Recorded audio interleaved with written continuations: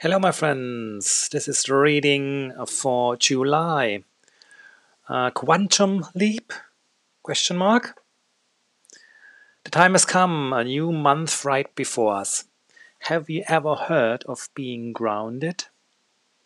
I ask this because grounding will play a very important role in this July month, and therefore it is time to put special attention on being grounded, being connected with the earth, having your energies firmly rooted in the ground, and your chakra system balanced.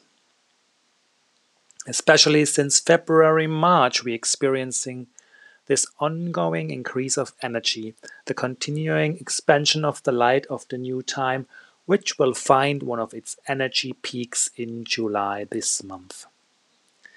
As this light of the new time not only meets acceptance and prepared permeable ground, it can, as already mentioned in the past few months, become turbulent.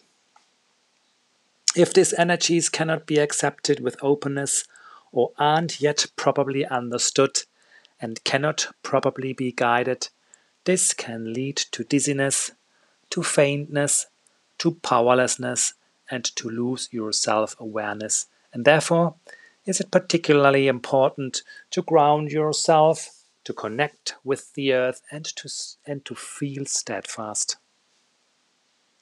Center yourself again and again.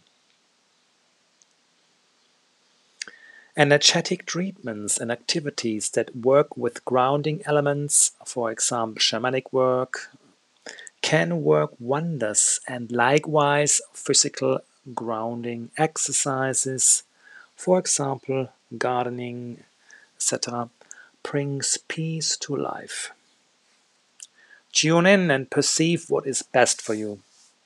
Act quickly and do not wait too long if you notice that the situation is growing out of control and that there is no calm or balance anymore.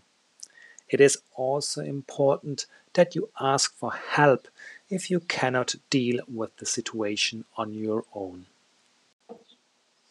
For part 2 of the July reading, continue listening on this platform. Thank you.